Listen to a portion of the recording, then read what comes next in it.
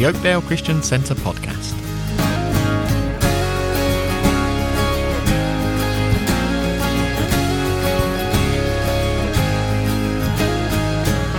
This is the sixth part in our series on the 7 churches in Revelation. In this recording, we look at the message to the church in Pergamum. The main reading is 1 Peter chapter 2.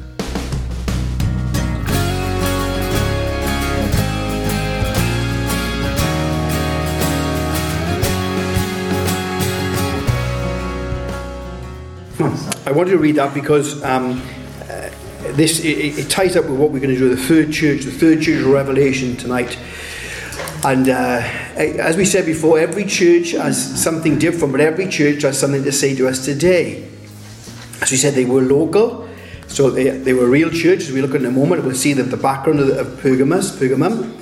And then we see it's personal. We can apply this to our personal lives, then to our church. Every church goes through different stages and different things. And of course, maybe when we finish them, we'll have a night, we'll look at maybe the prophetic edge to them. Maybe we'll just come back and see what the Lord has been speaking to us as well. This is Pergamum. I want to read that to you. Pergamum, Revelation 2:12 to 17. To the angel, the messenger, the pastor of the church in Pergamum. Remember, you're going to read this out to the church. These are the words of him who has the sharp, double-edged sword. I know where you live. I know where Satan has his throne, yet you remain true to my name. You did not renounce or deny your faith in me, even in the days of Antipas, my faithful witness, who was put to death in your city, where Satan lives. Nevertheless, I have a few things against you. You have people there who hold to the teaching of Balaam, who taught Balak to entice Israelites to sin by eating food sacrificed to idols and by committing sexual immorality. Likewise, you have those who hold to the teaching of the Nicolaitans. Repent, therefore, otherwise I will soon come to you and will fight against them with the sword of my mouth. He who has an ear, let him hear what the Spirit says to the churches. To him who overcomes, I will give some of the hidden manna. I will also give him a white stone with a new name written on it, known only to him who receives it. We don't know how this church started again, like last time, because everyone came to Ephesus in Acts 19 and spread out from that area. Ephesus is not nearly 90 miles south. This is 90 miles north of Ephesus, 15 miles in from the sea. So in one sense, it wasn't such a strategic city, but the Roman consul, the Roman governor lived there because the history was, it was the capital in those days of Asia Minor, and the last ruler, Atticus III, gave it to Rome. Obviously, he was trying to curry favour, I think. So from that moment on, the Roman governor, although Ephesus was the really main place, because that was the port, and so was Smyrna. So that's where the church started. Maybe also, and if you read Acts 16, you read of Paul coming through Mysia, which is on the border, because that's northwest. So that's near there. So either way, there's a church there. Now, Pergamum was, again, an interesting place. It's split into two. There's a hill about 800,000 feet up where a lot of the temples, we'll look at in a moment, were built, the Acropolis. But there was also a lower section where the sort of hospital temple of, let me read it, I mess his name up, Asclepius, yeah. So there's the Asclepion. The Asclepius was the god. We'll look at him in a minute. So that's the bit. Obviously, the ruins there now. There is a little town there now, about 50,000, which is a town, not a city, isn't it? What's that? Pergamum there at the moment, which overlooks Pergamum. Pergamum was, again, riddled, full of temples, idolatry, paganism. We had some amazing temples. Of course, we had one temple to Dionysus, the god of wine and revelry, and you don't even have to think what's gone on there. You know, if you want a party time, you go there, but it went crazy. Where people got killed there, that's how that's demonic. Obviously, the demons, you open yourself up then, don't you? Athena, which was another a temple that was of wisdom and strategy and warfare. Another one, a littler one for Demeter. That's fruitfulness, harvest. So whatever you needed, there was a temple to go to and sacrifice. Of course, the main one that dominated the Acropolis was the temple of Zeus, which was a dramatic place, 100 odd square foot, 40, 50 foot high, dominated the landscape, and you could see it from miles away. And there's no coincidence that in the late 19th century, the Germans came there and brick by brick took it down and then put it together in Berlin. And it's still there today. I think the Germans want to give it. The Turks want it back. Paulson said the Turks want it back, and the Germans are praying for them to take it back as well. But it's interesting that was finished in 1930, just as who was taking power, or just as who was coming through? Mr. Hitler. Yeah. Interesting. And this is what they think is the seat of Satan. It looked like a seat. It looked like a throne. And we'll see, in a moment what happened there and what they did to the Christians there. But so that was what they thought was the seat of Satan. And of course, then there was the great temple to Caesar, temple to Trajan. And of course, it's interesting when the Lord starts off with, "I'm the Lord with a sword." Of course, that's what they said of Caesar. He ruled with the power of the sword. That was his authority. Of course, first straight away he was telling the church, look, there's only one who's in charge here. Only one with the authority, and that's me. So we have this sort of up on the hill. But again, wealthy, beautiful. They had a library there, which they reckon was the second biggest in the world to Alexandria, with 200,000 parchments and literature. It was a beautiful place. They had a steep... what do you call them? Where they did the amphitheatre. That's the boy. I'm saying Pantheon. That's the thing. Amphitheatre, and so all there for this place, which was bustling with people. And then down at the bottom, there's this place called the Asclepion, where it was like a hospital come health spa, where of course, Paulson said, when people are wealthy, they're interested in their health, aren't they? They're really interested. And of course, it doesn't matter how much wealth you've got if you're not healthy. And they would come there, and there were lots of things going on. There were warm baths and mud baths and all that. But also, it was to the god Asclepius, which was the god of healing, and he was the serpent. And even today, we have on our ambulances and things. You've seen this thing. Have you got the with a snake on? Some say that could be historically from Moses, but who knows? But that's where it is. He was a snake, and this is what they did. If you were ill, you would go there. They give it a bit of sedative, and you'd sleep in the dormitories, and they was full of non-poisonous snakes. And you would hope that those snakes would go over you to bring healing. No, thank you very much. I'll take my chances. But that's the picture. You see, of course, again, that's the demonic side behind it. And people would come, and of course, you're desperate enough, you'll do anything. So we have all this. That's the background. There's the idolatry. There's the paganism. It was right in your face. You couldn't get away with it, and it was really hot on sacrificing to Caesar. And of course, once a year, you'd have to Caesar's Lord, put your incense in. If you didn't, you wouldn't get your certificate signed. You couldn't trade. And as we'll see in a moment, one man paid the ultimate price. But what happens is this. The devil will try and destroy the church. With Smyrna, he tried with persecution. Squeeze them. And of course, we know that wherever persecution is, the church thrives. We don't understand that because we don't understand the thing, but it brings people together. You're desperate for God. It brings the power of God in. But you see, how he destroys the church is this way: a compromising church. He gets inside and brings compromise. And some of us have been in church all our lives, and we've seen many people say, "Oh, I'm going to go there and be," and they quote it in religious world. I'm going to go there and be a witness. And think, wait a minute now. Be very careful. One foot in the world, one foot in the church. And I've seen many today are not in the church because they thought they could do both. And this is the warning. This is the warning that he comes. And of course, it's God's heart to take us out of this world. He said, you're pilgrims. You're passing through. Don't get anchored down to this world. Let's read right at the beginning of the Bible. Leviticus 18. This is the heart of God. Leviticus 18. Right at the beginning, Leviticus. The Lord said to Moses, "Speak to the Israelites and say to them, I am the Lord your God.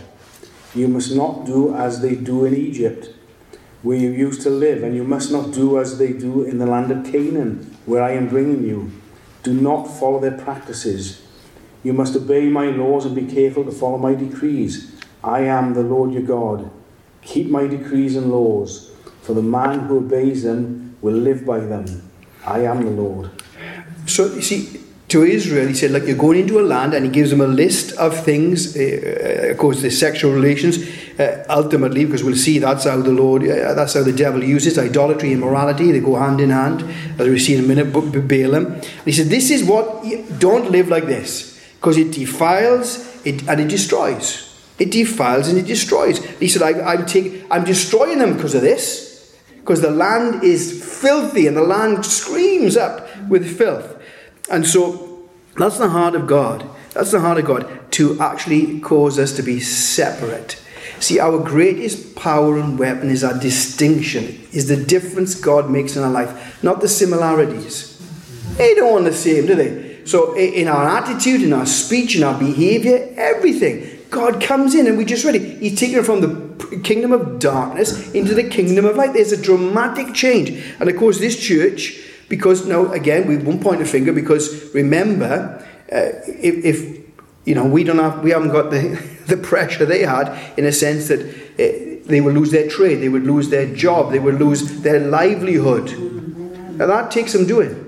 You've got to really know you're saved, haven't you? You've got to really know you're with the Lord. But the Lord is very clear. And his introduction of himself is not like Ephesus. I hold the stars in my hand, didn't I? And what does he say to Smyrna? I'm the first in the life who died and came to life. Something encouraging. I'm the Lord in control. I'm the Lord over all. No. He's coming really. See why he finds this. He knows the effect of compromise.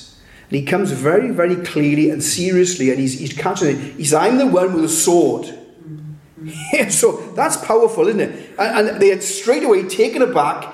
And as we said before, the sword, different types of sword. This sword was different. It was a long sword, looked tapered like a spade, if you like, really heavy. Where sometimes you'd have to use two hands. Where a normal sword, it would be one battle for man, and you just stab. But this, you would swing around, and they say a Roman soldier could keep 50 men from him, because it was so heavy. And as he swung, it would take your arm off, because it was so heavy. And he said, that's the sword. He said, so we get a picture. They knew what type of sword it was. A two-edged sword, where the Lord uses for surgery. It's not that sword.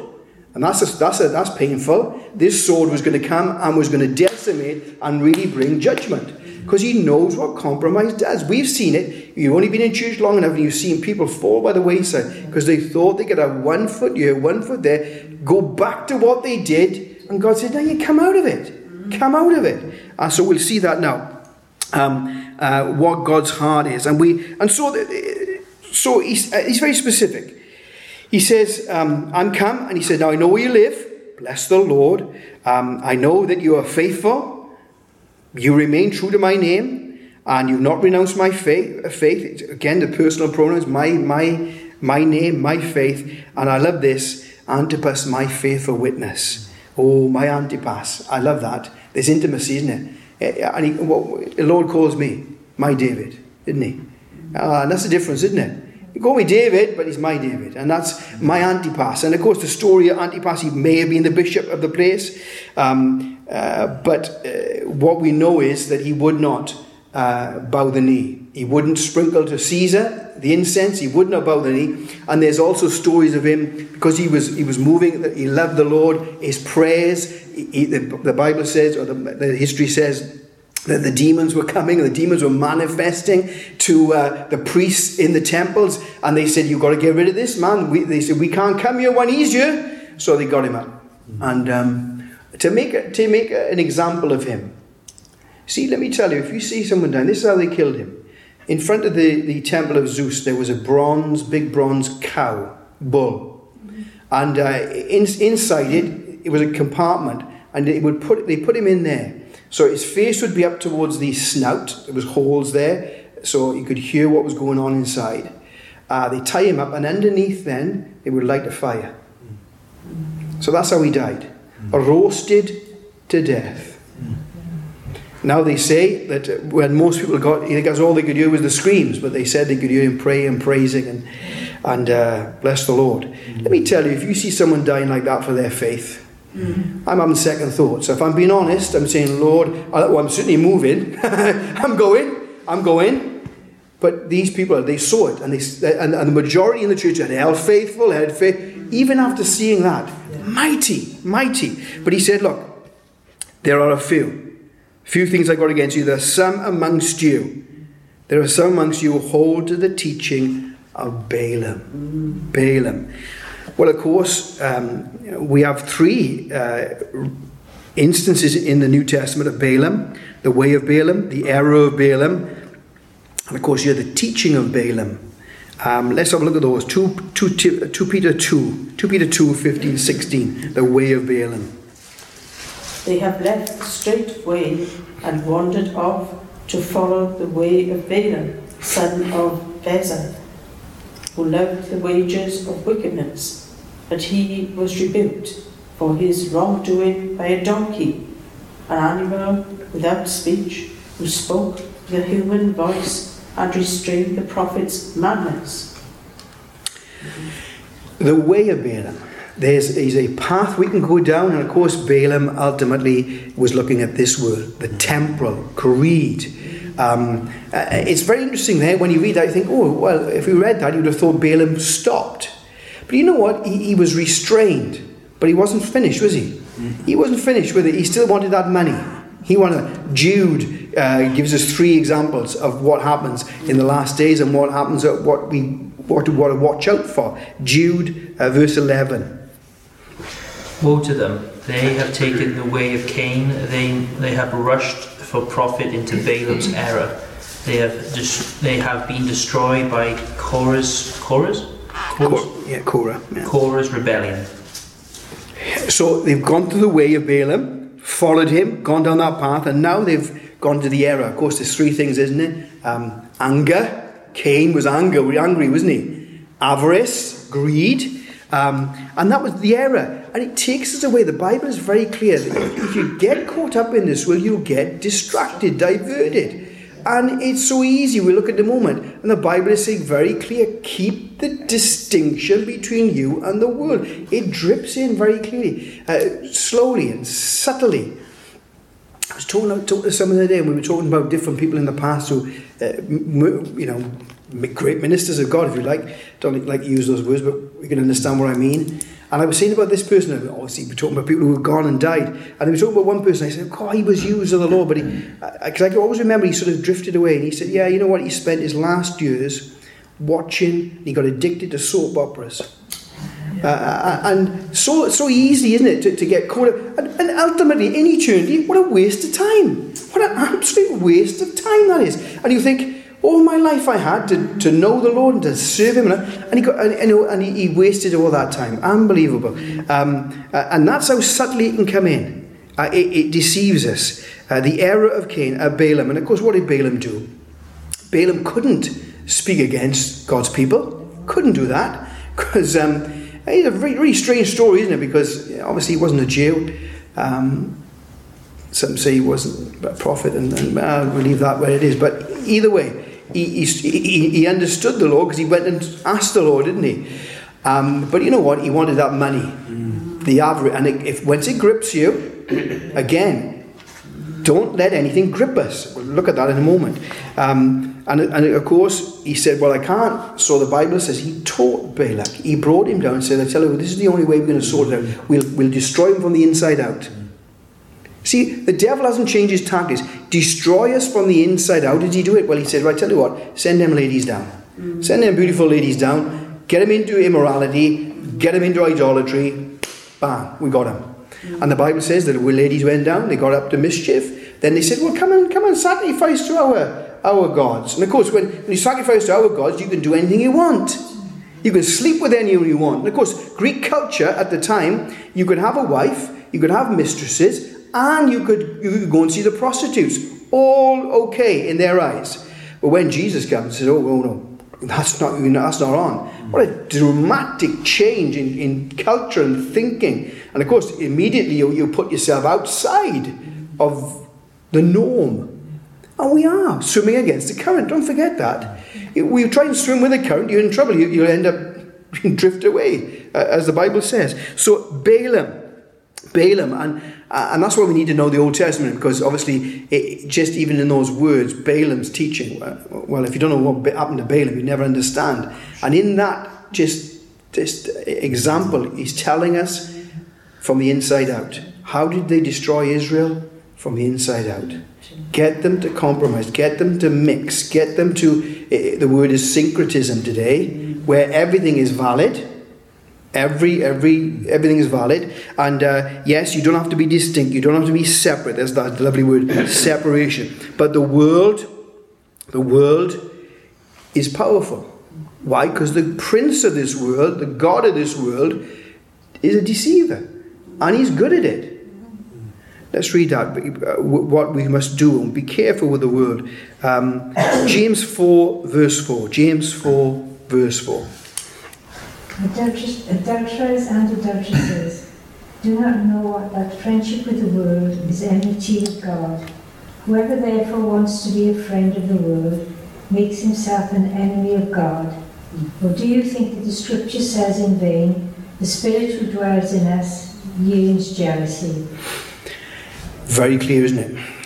That word friendship there is the one word of love called philia. That means to be friend. That means to be in union with, to have something in common with. And once you do that, the Bible says, and he's very clear, he doesn't mix up idolatry, putting anything before the Lord, getting caught up in the world, is adultery, spiritual adultery. That's what idolatry is. Why? Because we are, first and second commandment, put nothing before the Lord. And he says, don't line up. Don't have anything in common with this world. We've got nothing in common with this world. And we shouldn't have. Nothing in common. Why? Because this is temporal. This is doomed for destruction. How about this one? This goes further, and this is really, once you put yourself in line, 1 John 2. Do not love the world or the things in the world. If anyone loves the world, the love of the Father is not in him.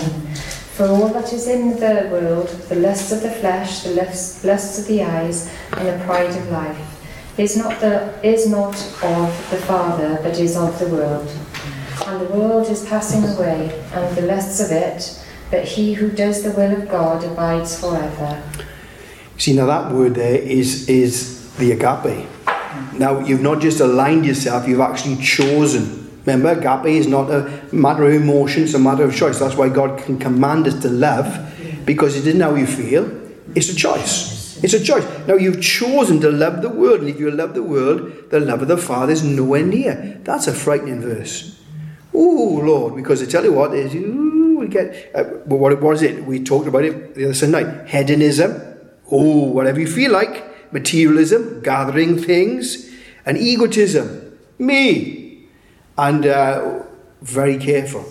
Do not love these, because they. And of course, Balaam was looking at this world, looking at temporal, and that's why the Bible says, no, you're not of this world. You're not. You're pilgrims passing through. Yet we think we're going to be here forever, don't we? Oh, Lord, help us to keep our eyes on eternity. We're passing through very, very quickly. And the Bible is it's clear, isn't it? This is what you were, now this is what you are. Ephesians 2, this used to be this, but now you're this way. He says to the Corinthians, you were drunkards, you were homosexuals, you were thieves. This is what you were. But now you're justified, sanctified, washed. This is what, see, there's the dramatic change. Galatians says, the Lord died to set us free, to deliver us, to pluck us out, to rip us out, if you like, of this present evil world. And if we don't see it like that, there's no fear for the lost, and fear that we'll get, again, caught up in it. See, when we see it's present and it's evil, then wait a minute now, let's stop you now. Let's have a little look at this. I'm fearful for the people in it, living in it. Why? Because they get lost. And I'm fearful that I don't get entangled with it. What does Peter say? You who have escaped the defilement, the foulness of the world, be careful, or the contamination, that you go back. You go back and get entangled once again. Be careful. And how many times have we seen that? thinking over my years, many young people. Remember growing up with a bunch of young lads my age, and all going to camp, all getting saved. And of course, we were 16, 17 then, and all played rugby, or tried anyway. And of course, always the test comes back, doesn't it? We came back and prayer meeting was Monday. Training, they don't train twice now. We used to train Monday and Wednesday. And of course, we first going back, we'd all be at the prayer meeting. And the coach said, why are you coming? He said, look, we church on a Monday, we'll come training Wednesday. Okay. But then we thought, well, we could go training first and then come to prayer meeting after. So we did that. We were always late then, you see, by the time we got there. And our mum was pretty astute. Dave, thin end of the wedge, Dave. Oh, man, of course you're a teenager. What are you talking about, mum? She was right. Because eventually, some stopped going Monday at all and went training. A few years down the road, where are they today? They certainly didn't play a rugby in any standard anyway. But isn't it amazing how you get caught up? Nothing in one sense wrong with rugby, but if that comes before the Lord and stops you, and the culture's always, I don't like the culture behind it. I would warn against that. But even so, if it takes you away from the Lord, stop, because the devil will destroy from inside, little by little. Deal with the little foxes, isn't it? And the world is sneakily in. The cares of the world, what we look at, what we watch, what we listen to, all blunts us. The devil, if he can blunt our sharpness, our ability to hear God's voice, our ability to be a testimony, then he doesn't mind that. And their pagan feasts, having a bit of this, coming back to the church. We can live like this and be in the church. I've heard it many times. I can carry on doing that, and it never works. And that's this challenge. This is the warning that God is bringing, Jesus is bringing to the church. Be careful, because the Lord wants us, when he saves us, he brings us out. Titus 2, 11 to 15. For the grace of God has appeared that offers salvation to all people.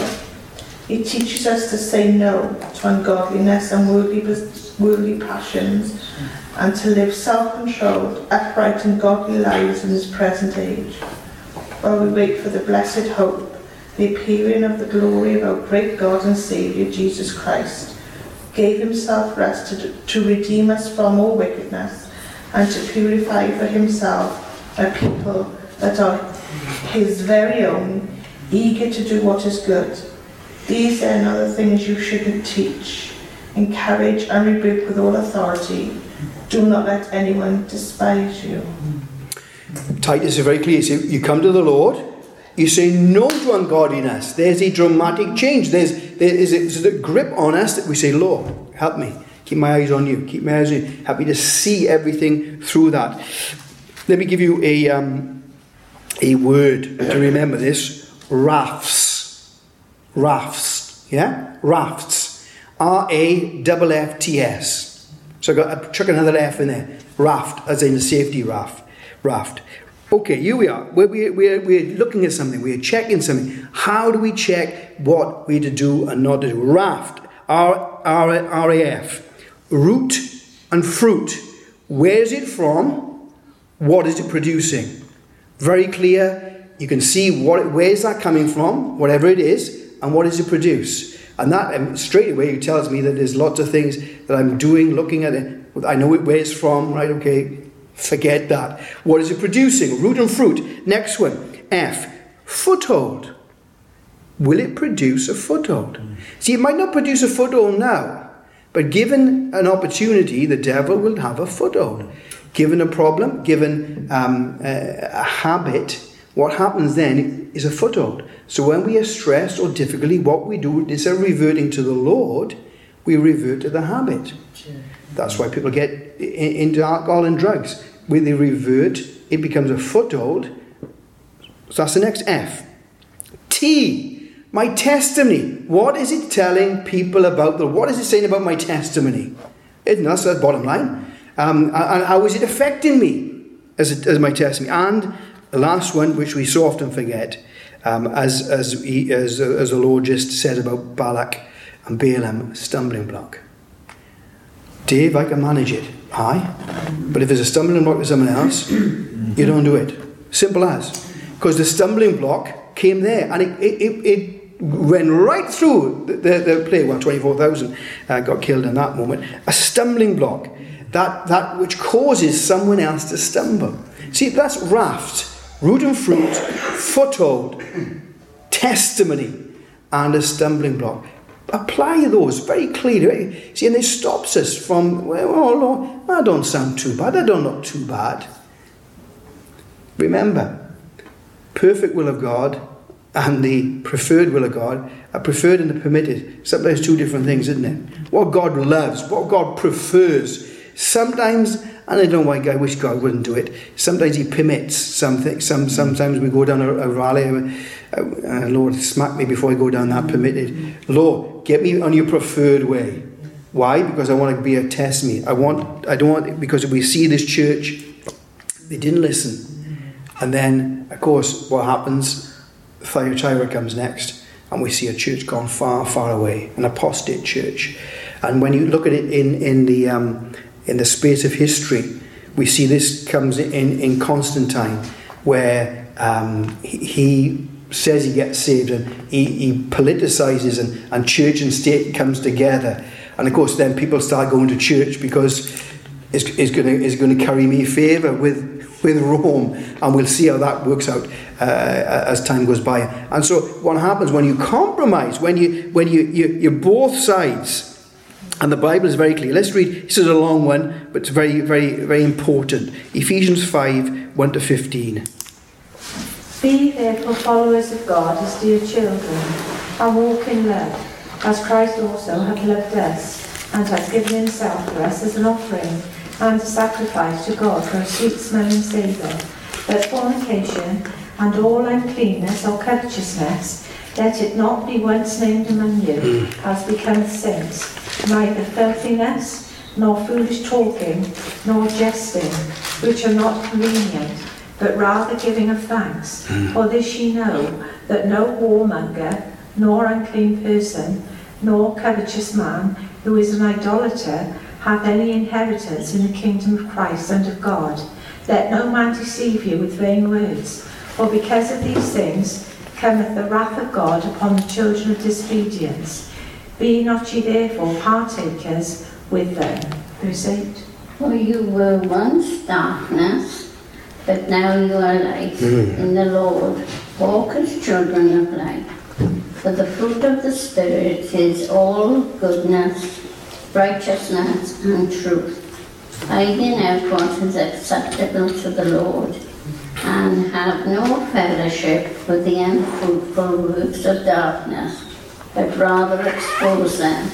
For it is a shameful even to speak of those things which are done by them in secret. But all things that are exposed are made manifest by the light, for whatever makes manifest is light. Therefore he says, awake you who sleep, arise from the dead, and Christ will give you light. See then that you walk circumspectly, not as fools, but as wise.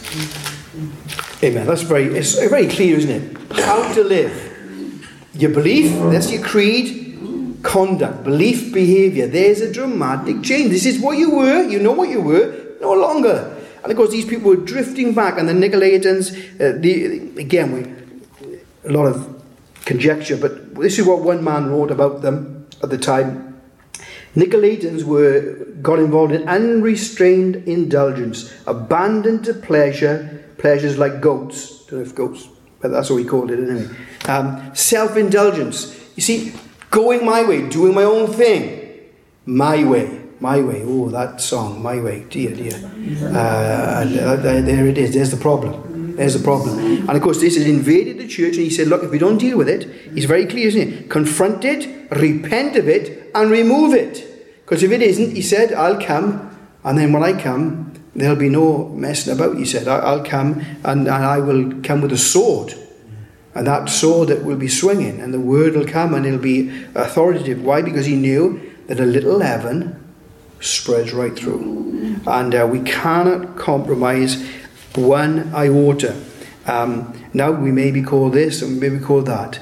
But I have noticed in my life, you stand for the Lord. Now you don't be deliberately awkward. No, we never called to be that. But you stand for the Lord and tell you people will see. People will see.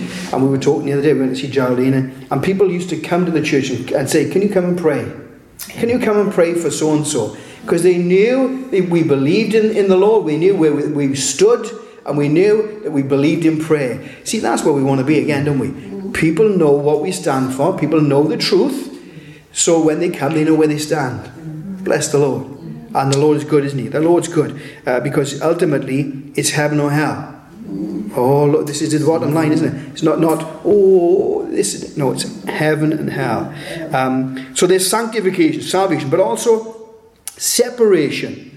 2 Corinthians 6, verse 14, and then into verse 1 of chapter 7. 2 Corinthians 6, verse 14, chapter 7, verse 1. Do not be yoked together with unbelievers, or what do righteousness and wickedness have in common? Or what fellowship can light with darkness? What harmony is there between Christ and Belial? Or what does a believer have in common with unbelievers? What agreement is there between the temple of God and idols? For we are the temples of the living God. As God has said, I will live with them and walk among them, and I will be their God, and they will be my people. Therefore, come out from them and be separated, says the Lord. Touch no unclean thing, and I will receive you, and I will be a father to you, and you will be my sons and daughters, says the Lord Almighty.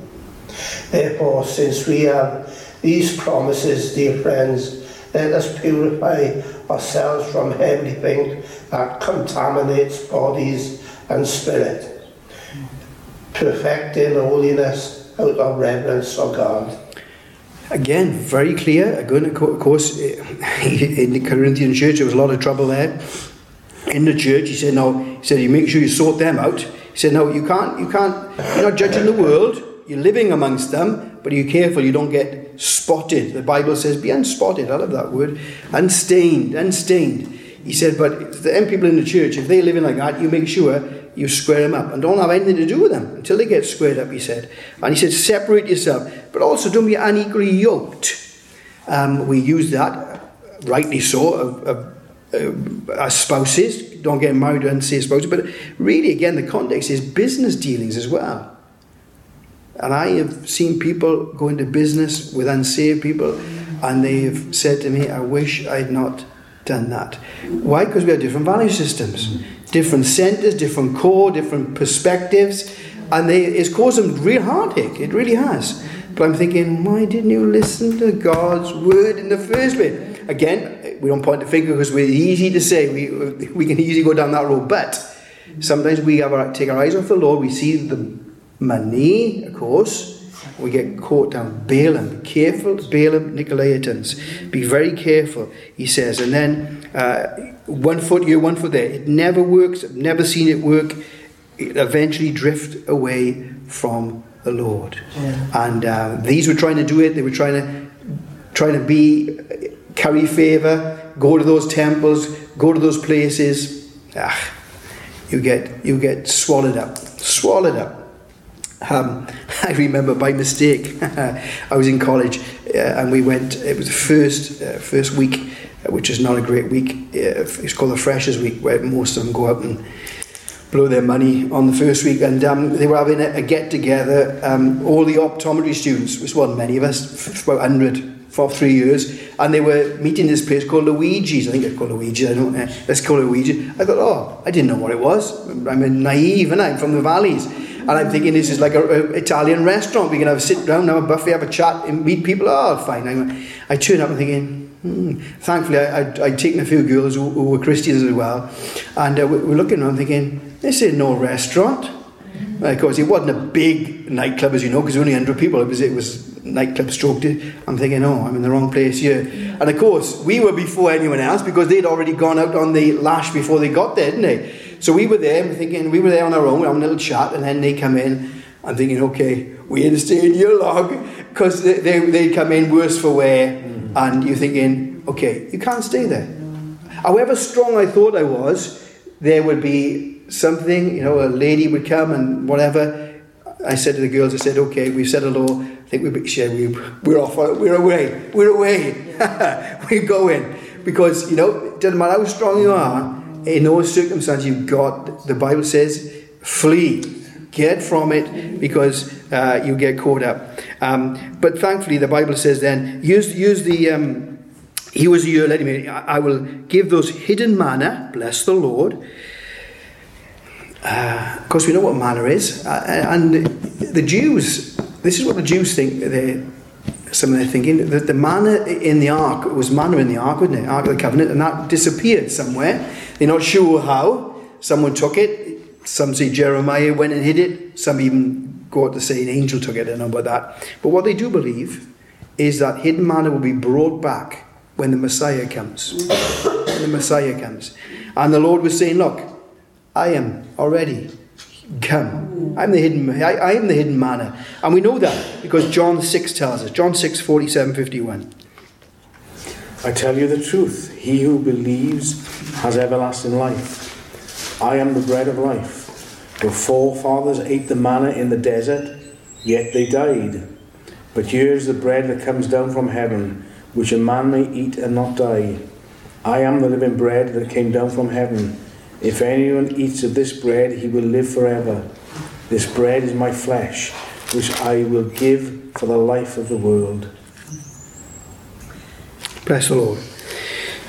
He is the bread of life. He's the bread of life, isn't he? He's our provision. He's the reality. And they were looking back to that. That we had manna. No, you don't need manna. I'm the bread of life. That manna I already sent. It's just temporal. It is not the real thing. The real thing is me. I'm the bread of life. So he's saying, look, that's what I'll provide for you. And then we've got this interesting one, which you listen to any preacher, they'll tell you there's a myriad of things going on about this. I will give you a white stone with a new name written on it, known only to him who receives it. Some say you get given a white stone if you were pronounced innocent. Some say you were given a white stone with your name on it when you won in the games, that they had games there, and so that would get you in anywhere. Then that would give you participation and entrance anywhere. Some say when they used to give invites out, it would be on a white stone with your name on it, inviting you to whatever, the feasts or that. And he was saying it could be any of those. It's not really the issue. He's saying, Lord, I'm inviting you into my kingdom. You've got a personal invite. And I love this because it's a name that only you know. Only you know. You and him know. See, that's how personal it is, isn't it, with the Lord? He saves the world. But he saves you. And he gives you a name. Personal, specific to you. And I love that. I love it. Pawson says it's like when a husband and wife have pet names for each other, don't they? Not the bad names. Not the bad names. Not you so-and-so.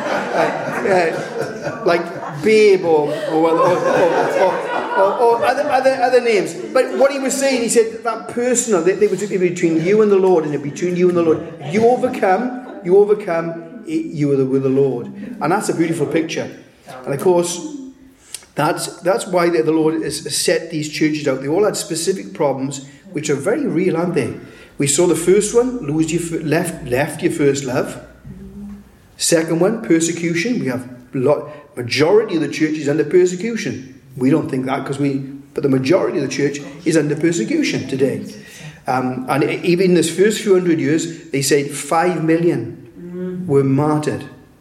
Of course, martyr, the original name, means a true witness, but it became martyr after so many were dying. 5 million in that first few hundred years. And you say, well, at 5 million, there were only 300 million in the world. That was the world's population then.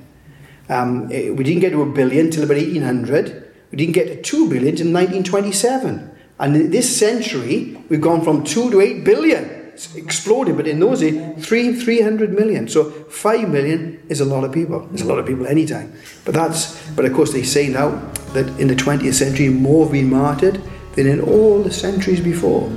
So these are, and of course tonight, the compromising church, which we may be the Laodicean church, but I tell you, compromise is a danger. Always a danger. So the Bible says, be careful, be careful. Root it out, repent. There's the answer. Always repent. Turn it around and keep your eyes on me. Faithful. Bless the Lord. Amen.